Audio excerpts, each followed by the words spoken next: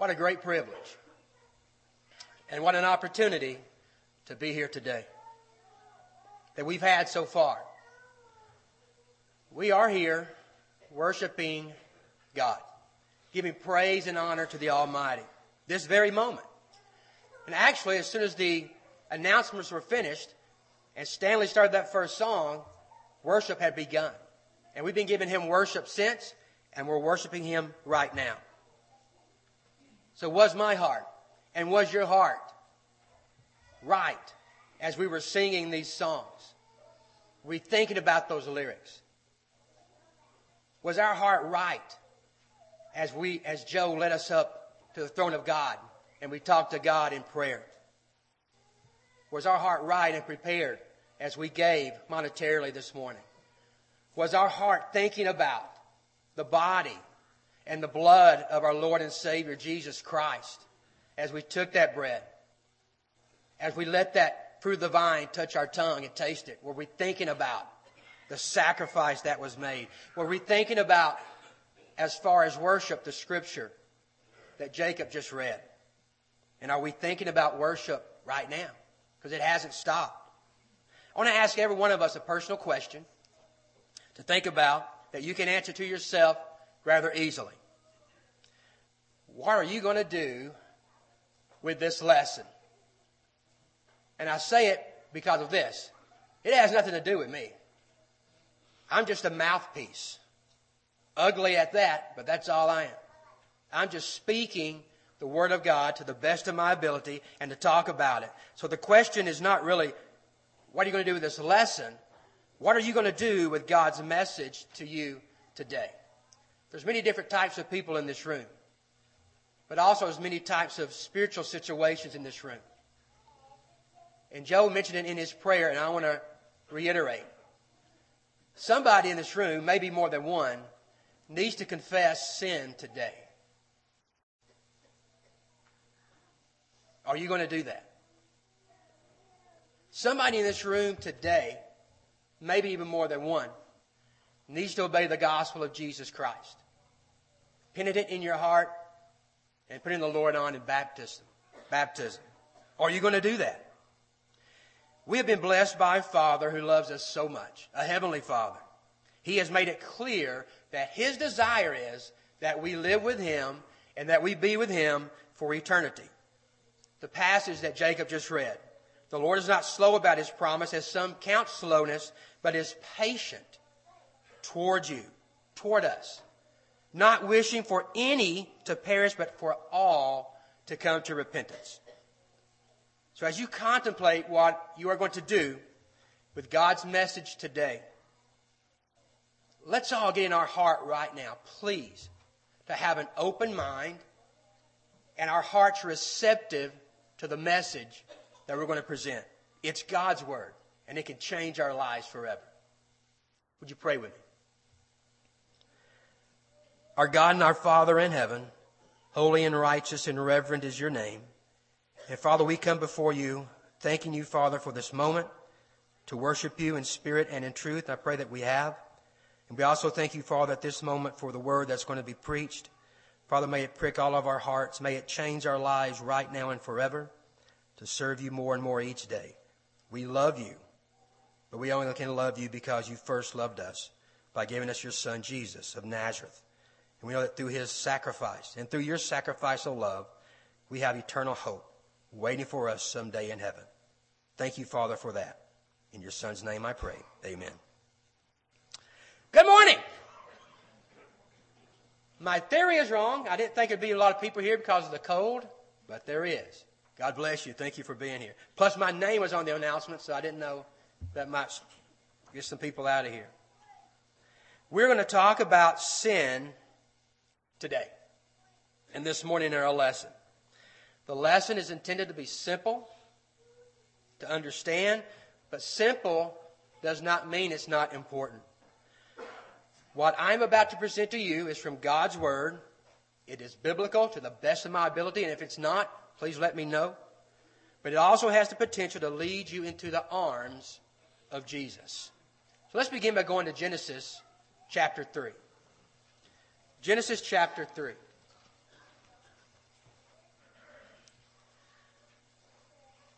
We're going to talk about the origin of sin, which is a very deep topic. I'm not going to get too deep. We're going to talk about it anyway. Genesis chapter 1. In the beginning, God created everything. In the heavens and the earth. In the beginning, God created everything in 6 literal days. He created everything. We read chapter 2. We go back to chapter 2. It goes back to day 6, talking about the man and the woman and the creation of them too. In chapter 1, verse 31, the text tells us that God saw everything that He had made, and indeed it was very good. Very good. It was a masterpiece, if I may use that term. It was a classic. To try to put it in the vernacular we might use. It was actually perfection. When God had finished the creative process and looked at it, it was perfect. It couldn't get any better. Then we come to chapter 3. It's still perfect, but something's about to happen. As we look at chapter 3, beginning with verse 1, read along with me, please. It says, "Now the serpent was more cunning than any beast of the field, which the Lord God had made. And he said to the woman, Has God indeed said, You shall not eat of every tree in the garden?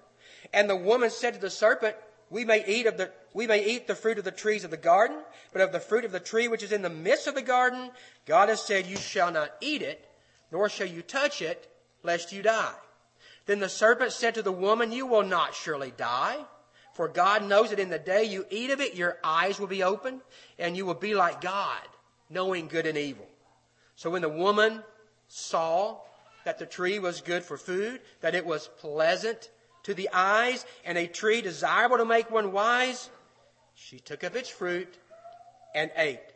She also gave to her husband with her, and he ate." Well, let's stop there and talk about this. We talk about the origins of sin, and we think about the location. And here it is in this place called Eden. And Satan is at work, scheming and plotting to get man, the special creation, humankind, to sin. And we look at verse 1, and just to look at sort of how Satan works. To me, in these verses, we see almost every aspect of what's going on with Satan, with Lucifer, with the devil, with our adversary, what he's trying to do. In the latter part of verse 1, he says, "Has God indeed said, You shall not eat of every tree of the garden?" Does that seem like an innocent question? It does to me. I don't see anything wrong with that. Did God really say that? Satan seems almost innocent sometimes, doesn't he? He'll quote Scripture. He'll make himself look okay. Matter of fact, what did Paul write about him in 2 Corinthians chapter 11? Satan disguises himself as an angel of light. So I can see why he would start this way. Just a rather innocent way of asking a question. And Eve says, "No, well, she answered the question. We've got all this food. We can eat from all of it except for the tree in the midst of the garden. We're not to eat from it or touch it. We're to stay away from it because we would die." Then verse 4.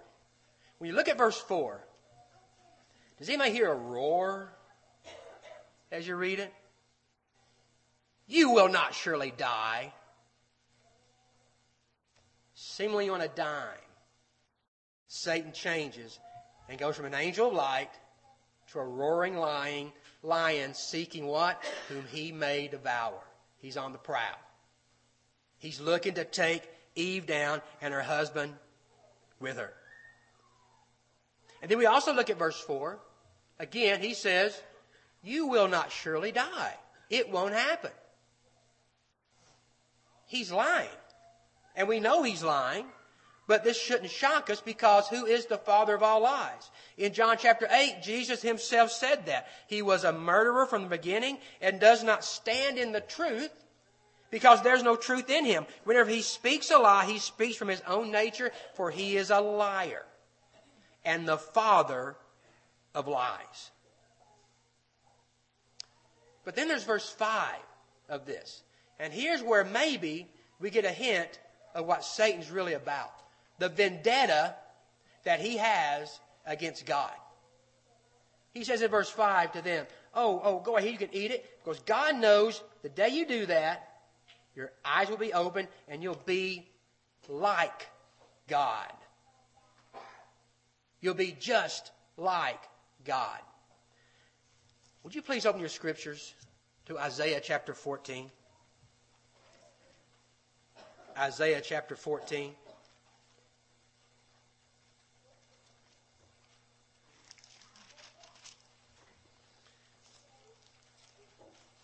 Now let's see what Isaiah writes about Lucifer. Keeping verse 5 in your mind from Genesis 3. I'm going to begin with verse 12 of Isaiah chapter 14. And it reads,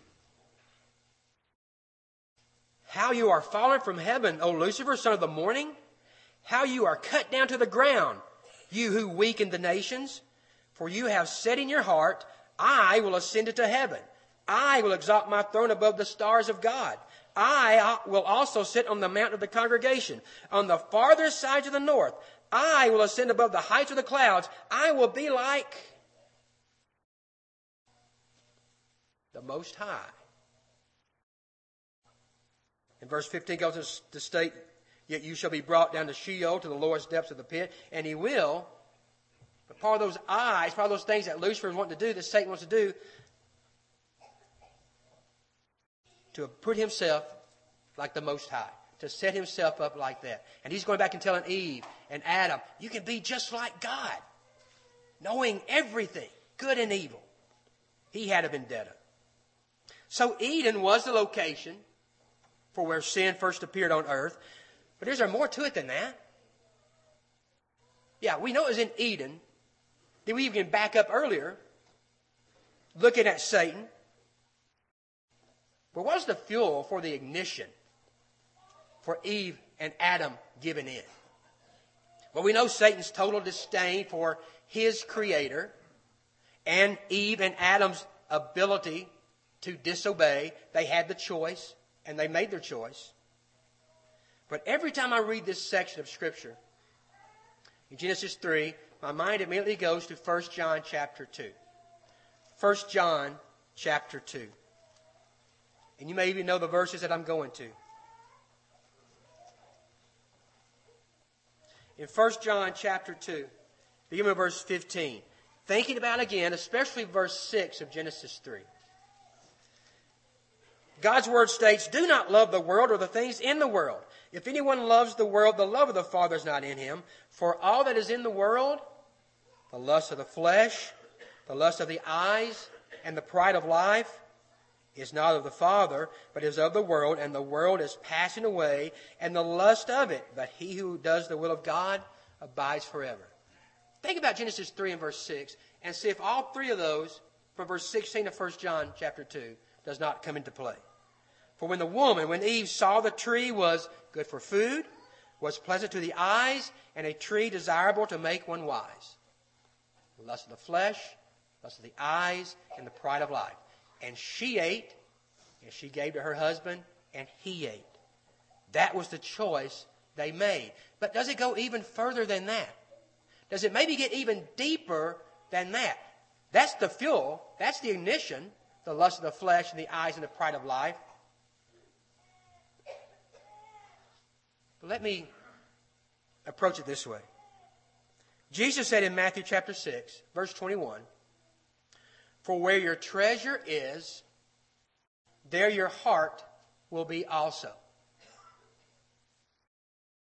Where your treasure is, that's where your heart's at. Would you go to James chapter 1 with me, please? James chapter 1. Again, letting that verse that Jesus just said reverberate in your mind. Where your treasure is, there your heart will be also.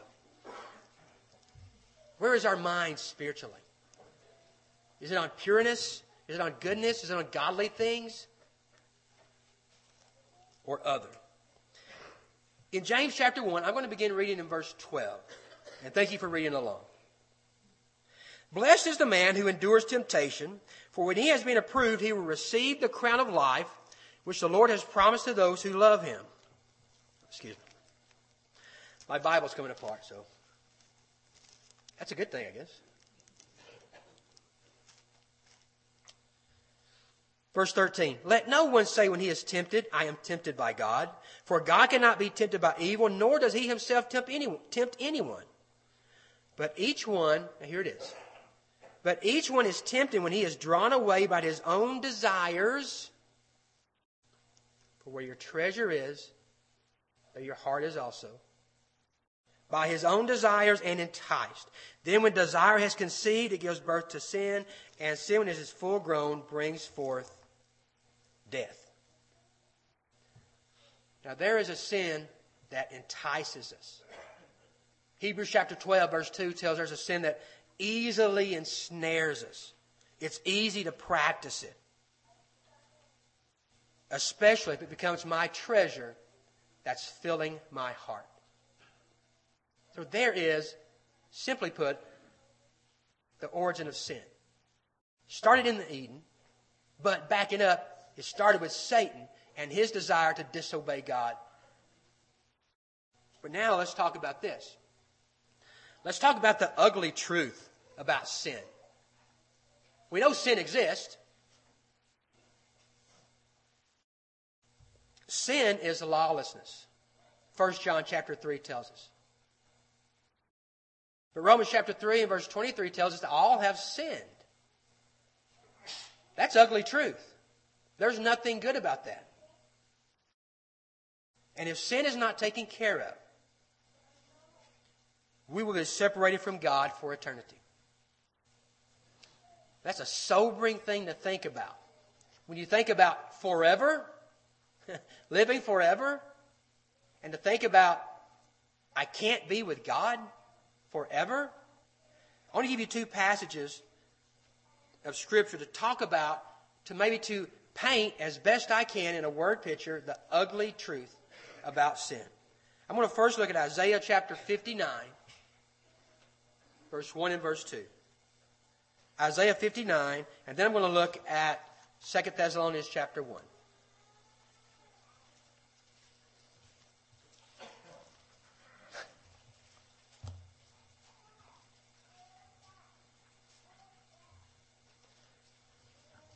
I knew I was going to have to juggle today. I'm sorry.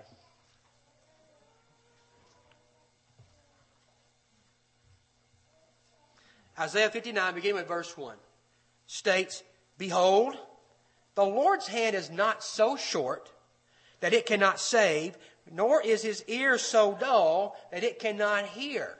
God can save us. He has the power to save us from our sins and has provided that means, as we'll discuss in just a moment.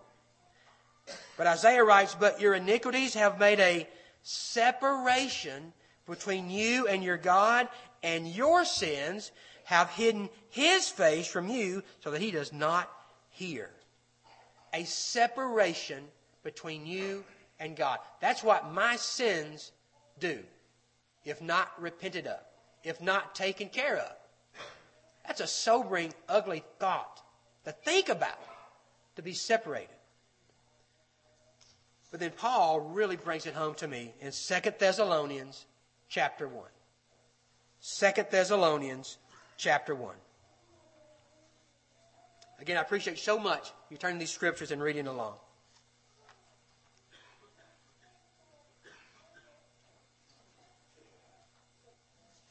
Beginning with verse 6, we read, For after all, it is only just for God to repay with affliction those who afflict you, and to give relief to you who are afflicted, and to us as well when the Lord Jesus will be revealed from heaven. Stop right there. God is a righteous God. But God also is a righteous judge. His judgment will be perfect, just as He is perfect, because He is righteous. And if my soul is lost to hell, it's the right choice. Or if I find grace in God's sight and He allows me to go into His heaven, it's the right choice. to give relief to you and your afflicted, and to us as well, when the Lord Jesus will be revealed from heaven with his mighty angels in flaming fire, dealing out retribution to those, listen to me, retribution to those who, one, A, do not know God, and to those who, B, number 2, do not obey the gospel of our Lord Jesus Christ. Those who don't know God, and those who have never obeyed the gospel, have not repented of their sins, confessed the sweet name of Jesus, and been baptized for the remission of their sins, these will pay the penalty of eternal destruction, here it is, away from the presence of the Lord and from the glory of his power. He's not even saying you're going to go to hell, even though that's it. He's saying you're not going to be with me. The one who loves you, the one who created you, the one who's given you everything, the one that wants you to be with me forever. He's saying you're going to be separated, not in my presence. Hell is a prepared place for an unprepared people. And I don't know if it's even logical to talk about, to discuss or determine what the worst part of hell is, knowing that it's hell. But just knowing, and by the way, we will know, we will be aware, we're going to be aware we're in heaven, and we will be aware that we're in hell. But just knowing that I have separated myself from the presence of God for eternity is all I need to know about hell to try to make some changes in my life if I need to. What about you? Sin is real. It began, and it's real, and it's ugly. It's not a pleasant thing to talk about, but we have to talk about it. But there's also good news about sin. That's almost a paradoxical statement, I get it. The good news about sin, here it is. The situation is not hopeless. What kind of God will be serving if he just said, you're doomed forever, I'm not going to give you any hope, but he's given us hope beyond hope. The situation is not hopeless. I want to go back to the garden. Well, excuse me, not the garden, but maybe somewhere in the vicinity or adjacent to it, in Genesis chapter 4. Cain and Abel brought their worship before the Lord. Now, I'm trying not to digress and get off on another point, but can I make this point for a second? I'll stand over here. They brought their worship to the Lord. Together, God accepted one, Abel's, but he rejected the other, Cain's. Here we all together, sitting here, worshiping together. Is that good enough? Or is God saying, yeah, you worship, you didn't. You worship, you didn't. I accept, I reject. I accept, I reject. I think so. Just because we're assembled together does not mean individually God's saying, you didn't sing with the right spirit. You didn't pray along with Joe when he prayed. You didn't listen to Jacob as he read. Back to this. So Cain's upset. He's pretty mad. And you read in verse 6 of Genesis chapter 4, the Lord talked to Cain and said, why are you angry? And why has your countenance fallen? If you do well, will not your countenance be lifted up? And if you do not do well, sin is crouching at the door. It's waiting at the door, and its desire is for you. Now, here's why I'm bringing this up. But you must master it. Sin is real. Sin is ugly. But we can master it. We can control it. 1 Corinthians chapter 10 and verse 13 states, No temptation is overtaking you, but as such as is common to man.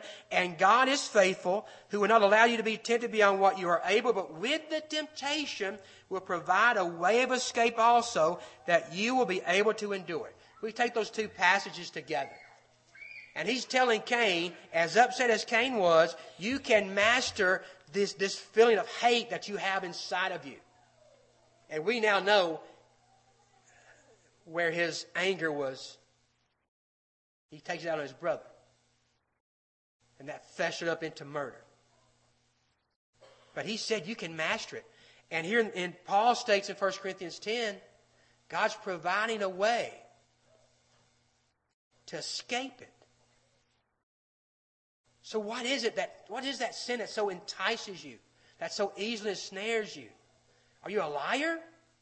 Well, God's saying you can cage it and master it and control it. Is it a sexual perversion you may have? God says you can control it. Is it thievery? Whatever the sin is, God is saying, and His Word is true, and His promises are right, that we can master it, we can cage it, and we can keep it under control. So it's not a hopeless situation. But it's not a hopeless situation because of this, though. The best of the good news is this. Galatians 4 and verse 4. But when the fullness of the time came, God sent forth His Son, born of a woman, born under the law.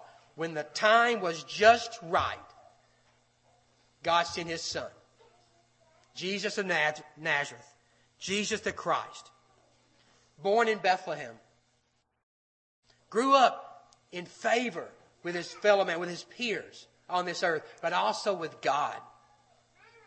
He grew up in around 30 years of age. He was introduced, if you will, by the forerunner, by his cousin, John, who said, there he comes. There comes the Lamb of God who's going to take away the sins of the world. He's going to take care of our sins. And Jesus came to him and said, I'm here, John, baptize me. And John says, I'm not worthy to even do the most menial task a servant would do on you. And you want me to baptize you? You need to baptize me. And Jesus said, no. You've got to do this to fulfill all righteousness. And John did. And then Jesus was tempted by the devil. The devil throwing all kinds of things at him. And Jesus, each time, it is written, it is written, it is written. And then Jesus goes on to speak and state wonderful things. How to be saved. How to live before God. How to get to the heart of the matter. It's not just that you murder, but murder starts in the heart. It's not that you just commit adultery, but it starts in the heart. Getting to the heart of the matter. Speaking the words of God. He had incredible compassion. Jesus had so much compassion for people. He performed undeniable miracles. He fed thousands of people from a few pieces of food. He walked on water. He walked on water. He brought people back from the dead. He proved beyond a shadow of a doubt that He was the Christ, the Son of God, but He was forsaken. People turned their back on Him in His day like we do today sometimes. And He was beaten. And He was spit on. And He was crucified. But 3 days later, on the first day of the week, He came back from the dead, openly proving that He is the Christ, openly showing that it's Him and Him only through which salvation comes. And He had said that before. He said He was the way. He was the truth. He was the life. And only through Him can we come to the Father. Only in His name can we find salvation. Acts chapter 4. He went home. He ascended back to His throne. He went back to heaven. But before He left, He said, I'm preparing a place for you. I know talking to the apostles, but it applies to us. I'm preparing a place for you. My Father has rooms aplenty. There's plenty of room. I'm preparing it for you. Are you going to meet me there? Are you going to be there when I come back to get you? He intercedes for us. He's a mediator for us. He saves us from our sins. His blood continues to save us from our sins. Final passage. Would you go to Romans chapter 5 with me, please?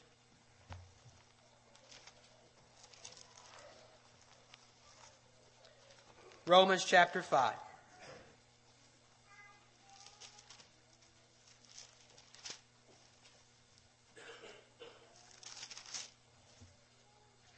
I'm going to begin reading in verse 6 of Romans chapter 5.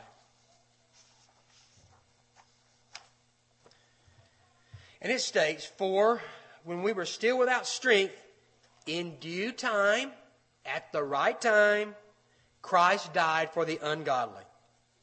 For scarcely for a righteous man will one die, yet perhaps for a good man someone would even dare to die. But God demonstrates His own love toward us, in that while we were still sinners, Christ died for us. Much more then, having now been justified by His blood, we shall be saved from wrath through Him. For if when we were enemies we were reconciled to God through the death of His Son, much more having been reconciled, we shall be saved by His life. And not only that, but we also rejoice in God through our Lord Jesus Christ, through whom we have now received the reconciliation." What love! What thought, and what forethought, I might say, that the Father had to give us the gift of His Son, that through Him we can be reconciled and the curse can be reversed from the garden. Sin is as real as we exist. And the ugly truth about sin is we are hell-bound if we die in sin. That's our course, that's our destination, and hell is a prepared place for an unprepared people. But glory to the Father on high. All praise and honor to Him that He gave us His Son that we can be reconciled back to Him. I want to go back to the beginning where we started as our study together and ask you again this question: what are you going to do with God's message today?